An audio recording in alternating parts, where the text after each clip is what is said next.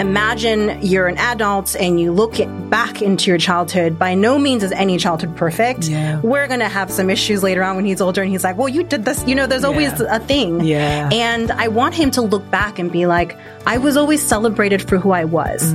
I wasn't just tolerated for what I liked. Welcome to Parenthood, where each week we explore the lives of Aussie mums and dads and what's really going on behind closed doors. I'm your host, Leonia Kiddenor, mum of two, business owner and relationship coach. Let's begin. Welcome to the show. Scott, Mel, welcome to the podcast. It's so good to have you with us today. Thank you for having us. Thank you. So good to be back. Oh, so good. Yeah, I was actually just saying, I'll put a link to the show notes for the last episode that you were on. It was actually one of our most listened to. So literally nailed it. Such a good, and I'm so excited, Mel, because now it's almost like a bit of an extension to the conversation that we had previously. So looking forward to getting to know your story a little bit more as well. But for those listening, I have Scott and Mel here with me today. Scott is a best-selling children's author whose empowering message has been seen almost 200 million times on social media. Thumbs up to you. With amazing, amazing effort. And Mel is a former professional dancer turned branding and partnerships specialist. And after their son fell in love with Elsa 6 years ago and was subsequently told that only girls like Elsa, Scott and Mel have been committed to helping break down gender stereotypes for kids to help everyone feel accepted for who they are. So absolutely love your message, resonates so much with your message, guys. And in the last episode, which we had with Scott, we spoke a lot about these biases that we tend to have around gender stereotypes and things like that, also based on our upbringings, right? I'm curious, Mel, from your perspective, did you have these biases initially? And if you did, how did you start overcoming them? I think it's a bit different on my end. So obviously when, for example, with Scott, he was raised in a particular way than I was. We both have very different upbringings.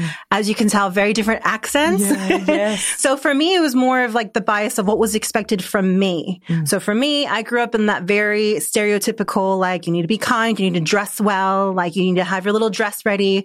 For me, it was like having your dress perfect thing for like church and all that stuff, right? And when I was noticing the expectations that I was putting on my son, I was actually thinking, why don't I have those same expectations of him to be kind, to be empathetic? Why is it everything so focused on you need to be good at sport, you need to be good at maths, you need to be good at all of these other things? So I think for me, that was the first initial thought of going like, why is it so different? Raising a boy than a girl really shouldn't be that different, right? Why is he not expected to play with dolls? Because when you do play with dolls, it shows you to be empathetic. It's great for role playing when you're a doctor, when you're a nurse, and you're all these things. We need to learn that. Why can't he have the kitchen set? Why can't he want to be a chef, right? So all of those biases, what I noticed first. And it's interesting actually, as you're saying this, last time we spoke, Scott, I think my little one, Charlie, would have been quite young, but funnily enough, now his favorite movie is Frozen. And he has like so many dolls that he's obsessed with, and he wants to be Emma from The Wiggles on book day, and it's interesting because, similarly, I sometimes catch myself, but what I love is that having examples like yourselves and other people, out there sort of promoting, hey guys, like anyone can do whatever they want, like as long as they're happy, really kind of grounds me back into, as long as my child is happy, if he wants to wear an Emma dress, if he wants to be, I don't care, right? But it's amazing. I still do catch myself every now and then going, oh, that's not what Noah, my eldest, would want to do. And that's kind of not the way I was necessarily brought up when it came to these gender norms. Tell us a bit more, Mel, about sort of your upbringing. You sort of mentioned, you had strong values around compassion and things like that. But how do you think they differ from Scott's? Well, I mean, our upbringing is very different, but for me, I speak of myself as far as like upbringing. Yes, compassion is very different. I also was raised by a single mother. So when it comes with expectations of my son and the kind of man I want him to grow up to be honest with you, I have no blueprint. So when it came to fatherhood, when it came to how he would act with my son or what they do together, there's no blueprint for me. So it's just a matter of me thinking, okay, is this different than my childhood? Is it okay? Is this something that makes me feel good? Does it make him feel good? But the stereotypes that we spoke about, it's very easy. I mean, we only have one child, but with your two children, you kind of start comparing, like, is this the same? Is it not? Yeah. And for me, really, I started comparing it to his other friends at school. Now that he's at an age to where there's other people around, he's a little bit older, and I'm thinking, oh, why am I thinking that way? So with my upbringing, though, it was, I was very, very in the church. I was very in that early 2000s, very judgmental era. I also grew up as a professional dancer, like we spoke about. So everything was very judged all the time. So I try not to bring that into the environment at all. Yeah, that's amazing. Yeah. And I'm curious, Scott, as well. Obviously, you have such a big platform now, and you've got such a beautiful message. But there's a lot of people who would not agree with your message or have their biases as well. How do you? And I feel like we touched on this last time, but how do you sort of stay grounded in your message, in yourself, and not let that judgment kind of get the better of you? So judgment is a tricky subject with me because I grew up basically in the judgment Olympics. My family is super judgmental. Not that they would say that they're super judgmental, but there's an enormous amount of shame, an enormous amount of judgment that was all placed on me and internalized by me as I was growing up. And so that has been the big struggle of my adult life is to look past judgment and do the things that I feel proud of, the things that I want to do. And so when it comes to experiencing that judgment from other parents, online people, whatever it may be, and how that may get internalized by our son, the thing that we've been really conscious about is his environment. So when I was growing up, I had a dad who grew up in the country, grew up on a big sheep station, mum from the middle of Sydney, so very contrasting worlds. And we spent our life literally moving from country to city to country to city to country to city, trying to find one that would work for both of them. And we never really did. And so I went to 7, 8, 9 schools, some huge amount of schools. I don't remember the exact number. Too many schools. But I learned really quickly how many of the rules that we place on ourselves and our kids are completely made up. I remember going to one school, and if you were a boy, you had to play soccer. That's the man's sport. If you're not into soccer, you're a girl, And then I went to the next school, and you play soccer? What a girly thing to do. Boys do this instead. And every school I went to had its own set of rules. And I found myself kind of like a chameleon, like shifting to the environment that was expected of me in each of those schools. And I was very fortunate. Growing up, I was very, very good at sports and all those sorts of things. So I could immediately fit in wherever. Oh, you're playing that sport at this school? No worries. Like I can be good at that too. Yeah. But for our son, we've been really aware of how that environment is going to impact him. And so when we are I remember when we were in prep, when he was in prep, like the grade before grade 1, we were catching up with a bunch of different, parents, and we weren't like consciously thinking, is this family good for our son to hang out with? But we were looking for people who had similar value systems, similar ways of being excited about being a parent, of similar ways of loving their kids. And often some of the beliefs may be completely different, but we wanted our child to grow up around people who had at least similar excitement of being, parents, and who weren't judgmental of the way that we were raising our son. And so we worked really hard, really intentionally to place him in friend groups where that judgment was either non-existent or was at a level where he could handle and learn and grow from. There was the only times that we have really struggled is when he has been placed in an environment where he just shouldn't be, where when I was growing up as somebody who played rugby and loved rugby, if I'm suddenly thrown into an environment where everybody hates the rugby players, it's not a good environment for me, and similar for him. You know, he's a kid who loves things that we've deemed as, you know, feminine. And if we put him into an environment that's surrounded by people who are totally against that, it's really hard. We had that experience where during our lockdown, during COVID, we moved to a more conservative town just to be near the beach and, you know, get away from the lockdowns. And we found ourselves in a school environment that was the exact opposite of what we were looking for, where he was being made fun of, where he was being ridiculed. And so we had the privilege of moving him out of that environment. But, you know, without that privilege, it's tough, you know, because then we have to start kind of shaping friendship groups a little at the age that he was, because he was quite young, to where let's organize a play date with that family who's really cool and nice. And that way those kids become a bit more friendly at school and, you know, where we're a little bit more intentional about it. But judgment is really tough for me, you know, because of the way I grew up. I will say just one thing on that is we tend to follow the sentence of, I want him to feel celebrated, not tolerated. Imagine you're an adult and you look back into your childhood. By no means is any childhood perfect. We're going to have some issues later on when he's older and he's like, well, you did this. You know, there's always a thing. And I want him to look back and be like, I was always celebrated for who I was. I wasn't just tolerated for what I liked. You know, it's not a problem that he likes these things. It's wonderful that he's so safe enough to express himself to us, but most importantly to the people around him, you know, who might be judgmental, but they might not, right? And so for us, it's like, we're not trying to fix a problem. We're trying to raise a human. Right. I'm trying to celebrate him. Right. So that's what we go into these environments going, is he just being tolerated or is he actually being celebrated? Whether that's at his grandparents' house or a sport or school or after school activity, whatever it is. And that really helps us with the judgmental, you know, people around him. Yeah, because honestly, most of the the harshest judgment that he has experienced has been from the people who should love him the most, you know, has been from family members, and all their judgment comes in the form of misplaced love, you know, where, look, I love him and I don't want him to get bullied and I'm concerned, you know, and all this fear is getting placed onto him.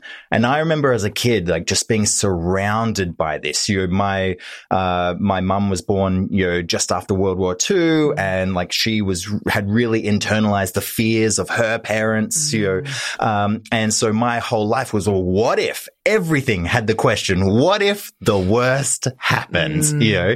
And so for our son, you know, even with our family, we had to be really aware of taking him out of environments where he would, you know, have that placed upon him, where he would have to carry those fears. One of the harshest, most, you know, horrifying, you know, experiences for me was having to have the conversation with my mum, with my mother, basically saying, if you can't love him and accept him as he is, then you can't be in his life, you know, and she is now one of his biggest supporters, one of his biggest, you know, celebrators, but having to go through that period of, we may need to remove this person from his life, even though she should technically be a huge part of it.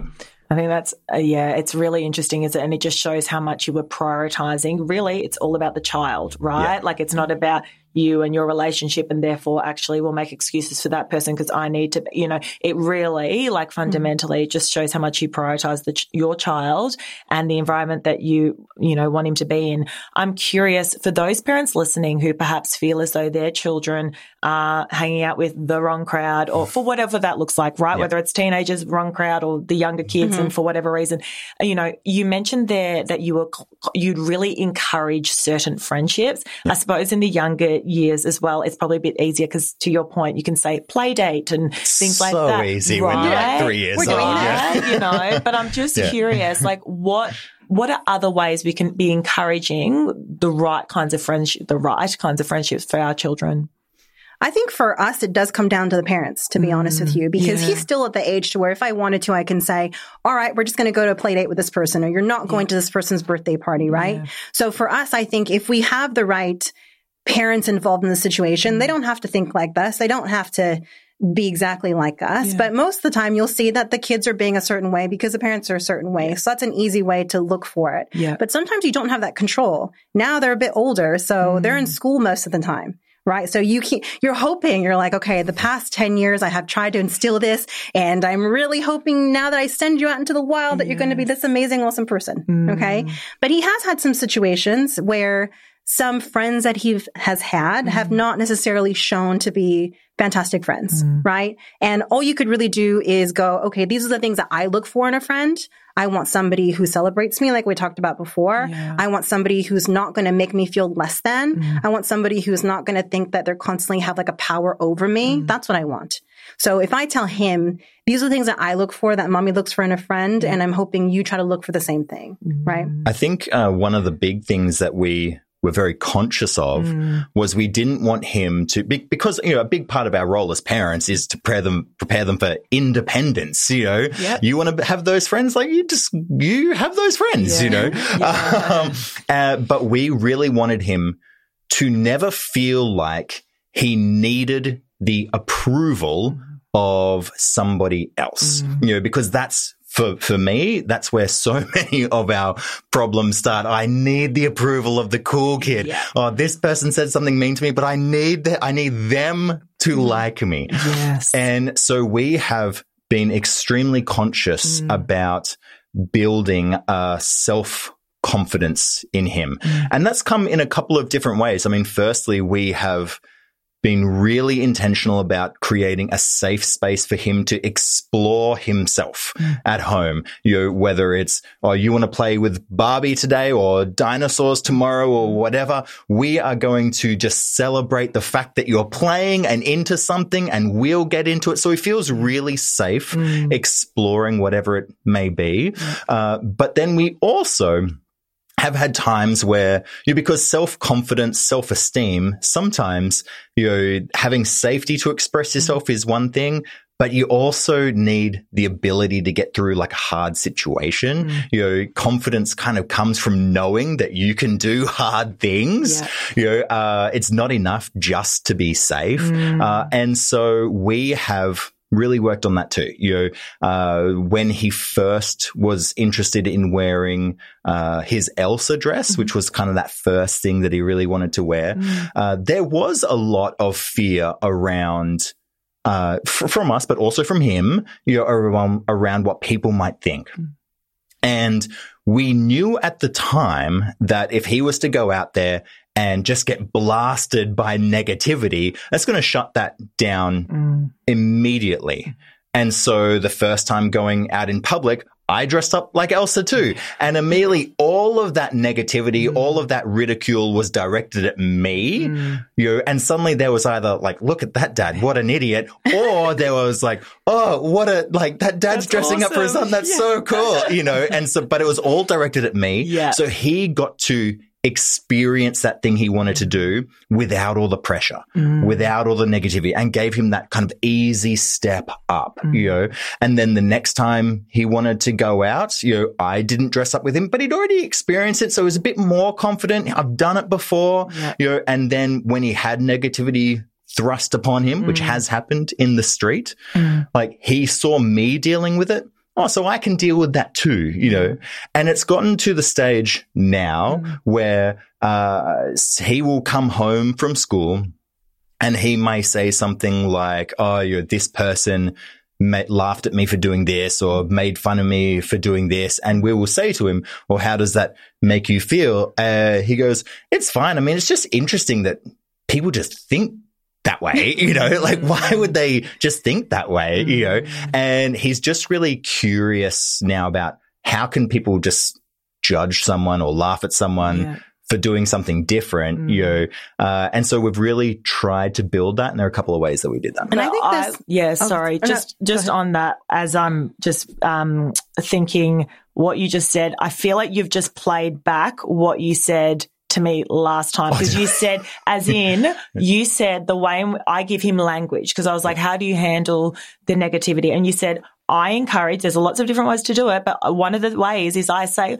oh, isn't that interesting that people think that way? And I just think like literally got goosebumps as you said that, because I'm like, oh my God, it's now in him to already, he's starting to use your language. I don't even remember that. Yes, like literally. Yeah. And it just goes to show like the impact at such a young age. And now he's playing back the language that you use. But sorry, Mel, I cut you off. I was going to say with the reframing, it's super important, right? So we constantly get the, what if they're going to be bullied? What if someone's going to say something, instead of, well, what if they're really confident? And what if we instill confidence to where they have something to either say back or most importantly, just know what their self-worth is? What about that? Right? So it's just a reframe as parents, because we're constantly thinking in fear, right? Like my conditioning is very fear-based. What if that person doesn't like what I'm wearing? What if I get on this podcast and I just sound very silly, right? It's like this reframe, but the conditioning needs to just get a little bit trumped by his self-worth, right? So his self-expression, his self-worth needs to be more important than my conditioning, let alone the conditioning that my parents had, right? Or society's conditioning on us. But what you're talking about when he's spitting back these words and these phrases, when he was younger, we're like, okay, we're hoping that this is going to make a difference. We're hoping that he's learning something. But he was still really little, didn't really know how to express himself. Now he's getting to the age where he's at school. We have parent-teacher conferences.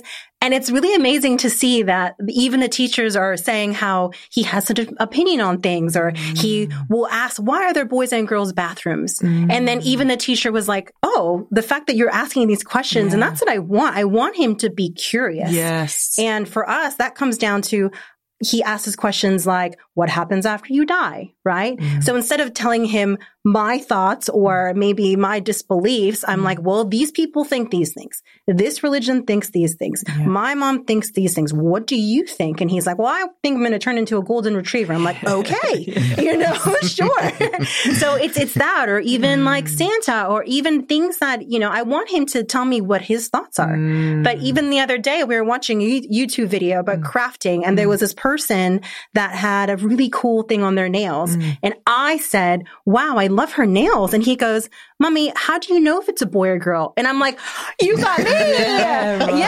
Like, you're teaching me, right? And we spent years talking about gender stereotypes, and I still say things like that, which is fine. But the fact that I'm like, oh, he's learning. It's working. Something's happening to where he sees the bias too. And that's amazing. How do we, it's amazing, guys. And I honestly credit to the work and just being so aware from such a young age as to how you're going to build this beautiful little human. How do we, because I was a big people pleaser. I don't know, Scott, if that sounds like you were as well. Oh, yes. Mate, love a people please. I will do anything that like the cool kids want to, love me. I need to be popular, please, you know, and I just think back and I'm like, could my parents love them to death, did the best they could, but could the parenting have been slightly different so that I was less of a people pleaser? My background is my parents were very disciplinarian. It's like you study, you get good grades, that's kind of what we need from you, and just, and so I did those things, but then also I would rebel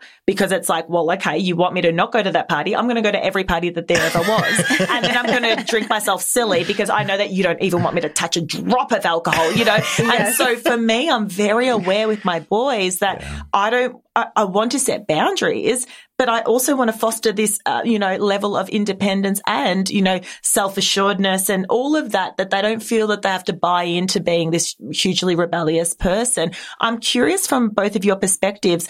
You've given us a few great examples, but how do we foster that sort of level of connection with our children that they don't feel they have to keep pushing against us? Yeah, so I think for me, it's very similar to the sex discussion. Regardless of what you think about having the discussion about sex with your kids, it's all scientifically clear and proven that if you're very upfront about how the whole thing works and they understand it and they know it, they're far, far, far less likely to engage in those activities.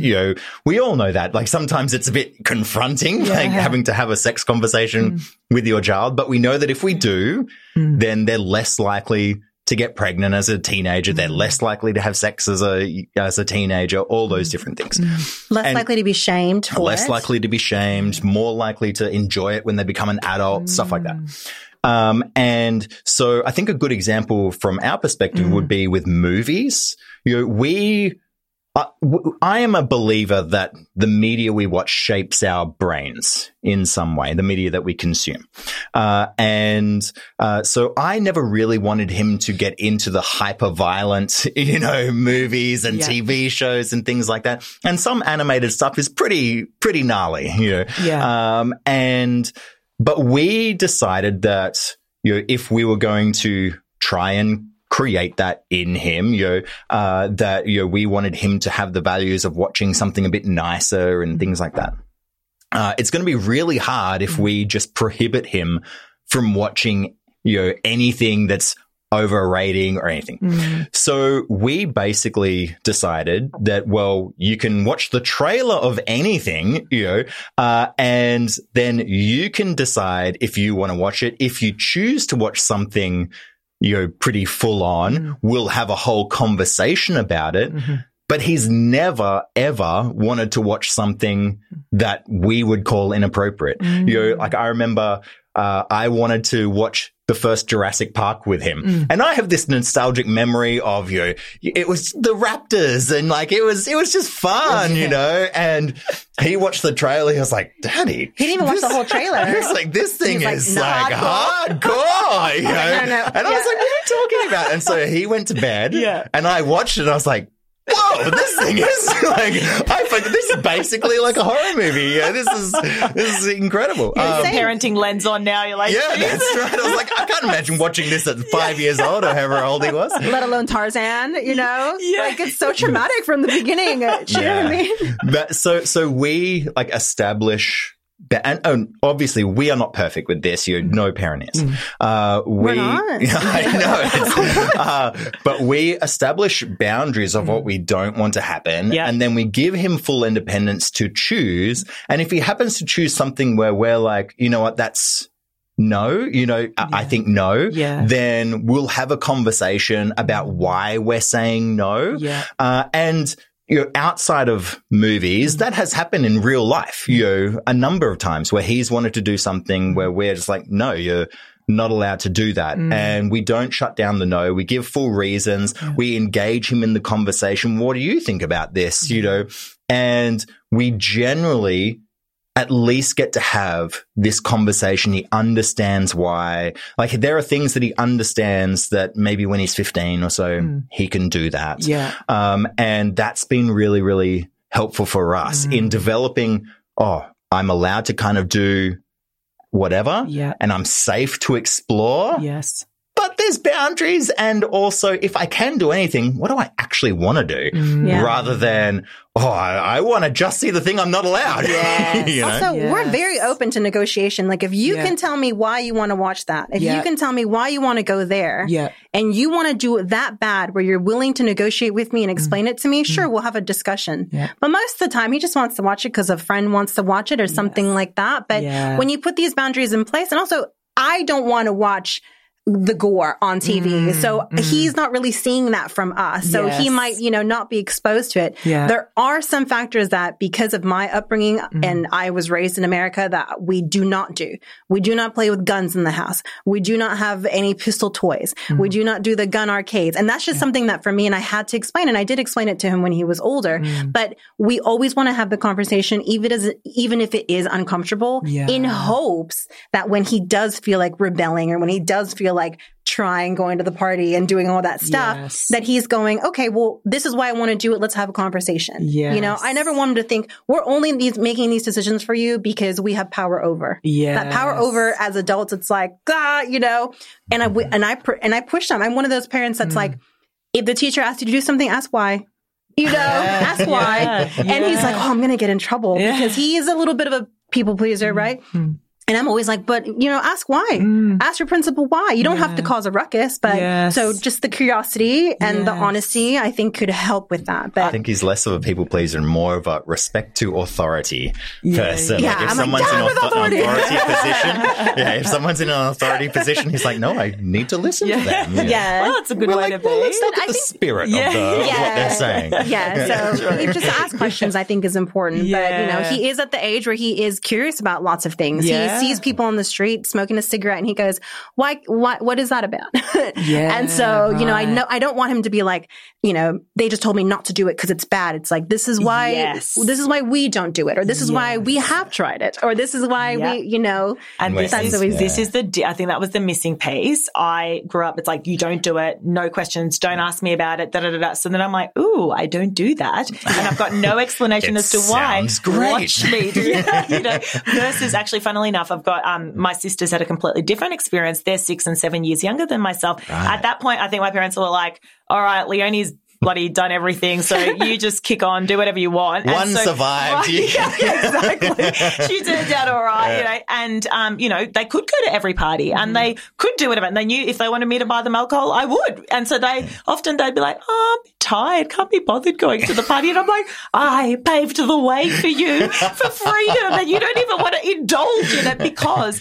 the stigma was taken off because they were allowed, or they, you know, they saw my path, etc. So I think you're right. And that's the one thing I really want to make sure I'm instilling in the boys as they grow up. It's like, okay, there's boundaries, but we actually talk and explain why those boundaries are set and get their involvement too. I think once you give them an opportunity to have that buy-in, you know, they're obviously going to probably process the whole thing a little bit differently. And I think there's also that part of we're all going to be stupid at some point. And especially when you're dealing with somebody whose brain is like barely developed, they're going to do some ridiculous things. You know, like don't draw on the wall. The wall's probably going to get drawn on at some point. You know, and so how we react to those things, I think plays a really big part in how much they trust whether to come to us if there's something they're feeling a bit uncomfortable with, if they've done something. Like, I know that if, like when I was a kid, if I did anything, you know, I was in the age of corporal punishment, so I'd get like spanked and all those sorts of things. But it was quite unsafe for me to go and say, "Oh, I messed up." You know, because the first reaction would, this wouldn't be the words that my parents would say, but it would be very, you know, "Oh, you like, why did you do that? You're a bad child." You know, and whereas we attempt. Not always succeed, but we attempt to come from a place of empathy where we, you know, I screwed up, you know, oh, well, you know, these things happen, you know, have you learned your lesson, you know, those sorts of things, and just trying to encourage him to come to us the next time rather than just to bite on this moment, which is, like I said, we're not always successful, but we try. We try that. There's this quote that I heard that I've been trying to really think about, and it's the connection versus correction. So for me, it's very instinct to kind of, you know, oh, don't do that or don't do that, you know. And yes, when it comes to safety, I'm not going to be like, let me connect with you before you put your hand on the fire. Like, I'm not going to do that. But I do want to, when it's a moment to where, you know, he's obviously upset about something or he's done something, nothing's going to get accomplished if we're both just so angry. It's really not. Now, this, I'm trying because it's quite difficult for me, but I want to connect with him a little bit more. Like, let's sit down, let's have a little chat together. Let's maybe do a little playing and then say like, so hey, that thing that you were doing before, you know, it's really not appropriate. So how do we change that behavior? How do we go about that? You know, he has moments where there's consequences. Like, I don't punish him like Scott was punished, but there are consequences. That's what I think some people don't understand. You can still accept your child. You can still love them. You can still not yell, but there are consequences still. You know what I mean? There are consequences to these things because we're teaching them the behaviors, but you got to pick, you know, what's really important to us. If he says a bad word,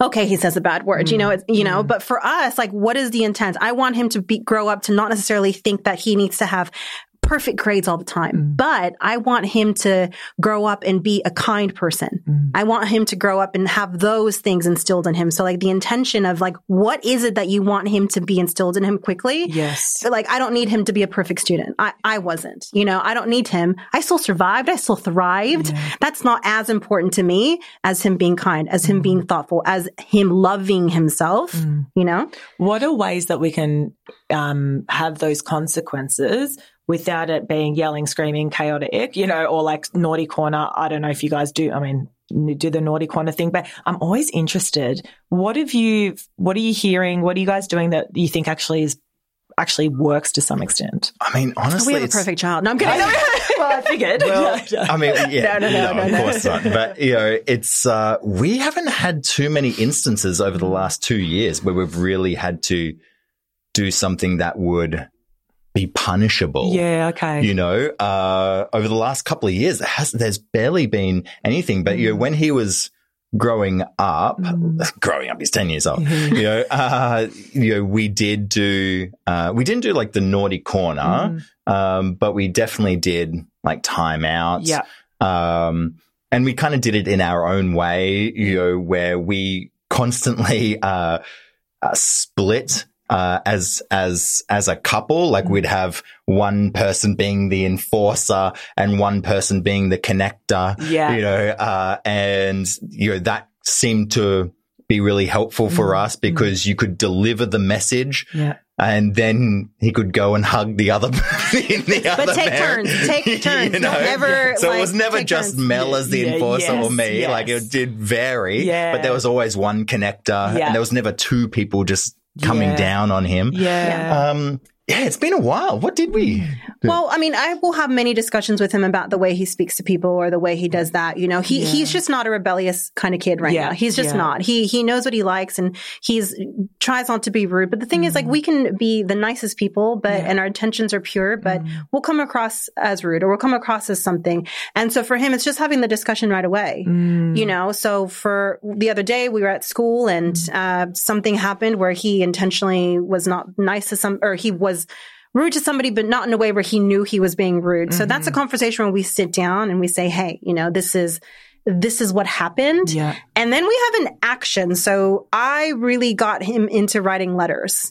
So where he really has to sit down, and if it's a friend he really cares about, or even a classmate, somebody that he knows, like he writes a letter about what he did and how he feels about it, and really takes the time and then delivers the letter. That's the way things are going now. Yeah. It might change later, but for him, it doesn't work to put him in his room and not talk to anybody. He's not that kind of person. He doesn't work. That doesn't work for me. Yeah. So it doesn't work for him. Like if somebody were to tell me, go sit in the corner and then you're going to feel so much better. And by the way, while you're sitting in that corner, you're going to know all the things that you did wrong and learn how to fix them. That's the opposite, right? So you have to talk to them. And I know it's hard because like at the time you want to go, just get away from me. Yes. You're making me mad. One thing that's helped me is for me to step away and not put everything on him. I'll say, hey, I need to step away from this moment because I feel like I'm not being as kind to you as I should be. And then I step away.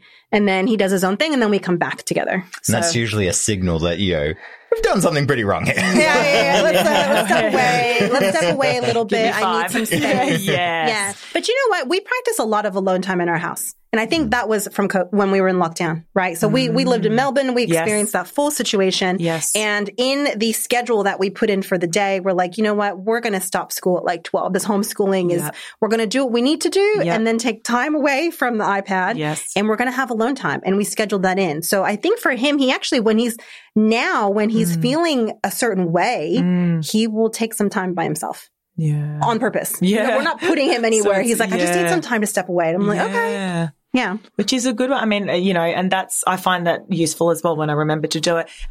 To be the best version of yourself when you are then having that conversation, for it to be overly productive. Because I find that if you're just reactionary, which I am, I'm quite a feisty kind of, natural character. That's like I'm very reactionary. I'm like, whoa. But that's my biggest lesson. Like, don't react. And then you have a moment to kind of take a beat. And then your child's going to be a lot more receptive to you as well, right? Yeah. It's just a better outcome all around. And also, we have to remember that if they don't have the tools to do this thing, it's probably because we didn't give them the tools. So we're putting all this blame on them because it's really difficult as parents to be like, oh, maybe I didn't do this thing. Yeah. It's easier to blame it on the small child who doesn't really know much, right? So I think it's really hard to look in and to sink that in, especially when there's already so much pressure to be perfect, right? So I think taking a step back is easy. There's no perfect way. This is working for us now, but just like growth spurts in 6 weeks, it might be something completely different. Yeah, it's really interesting. And I'm actually curious, have you guys, and I'm sure like life in general, different upbringings as we were talking about previously,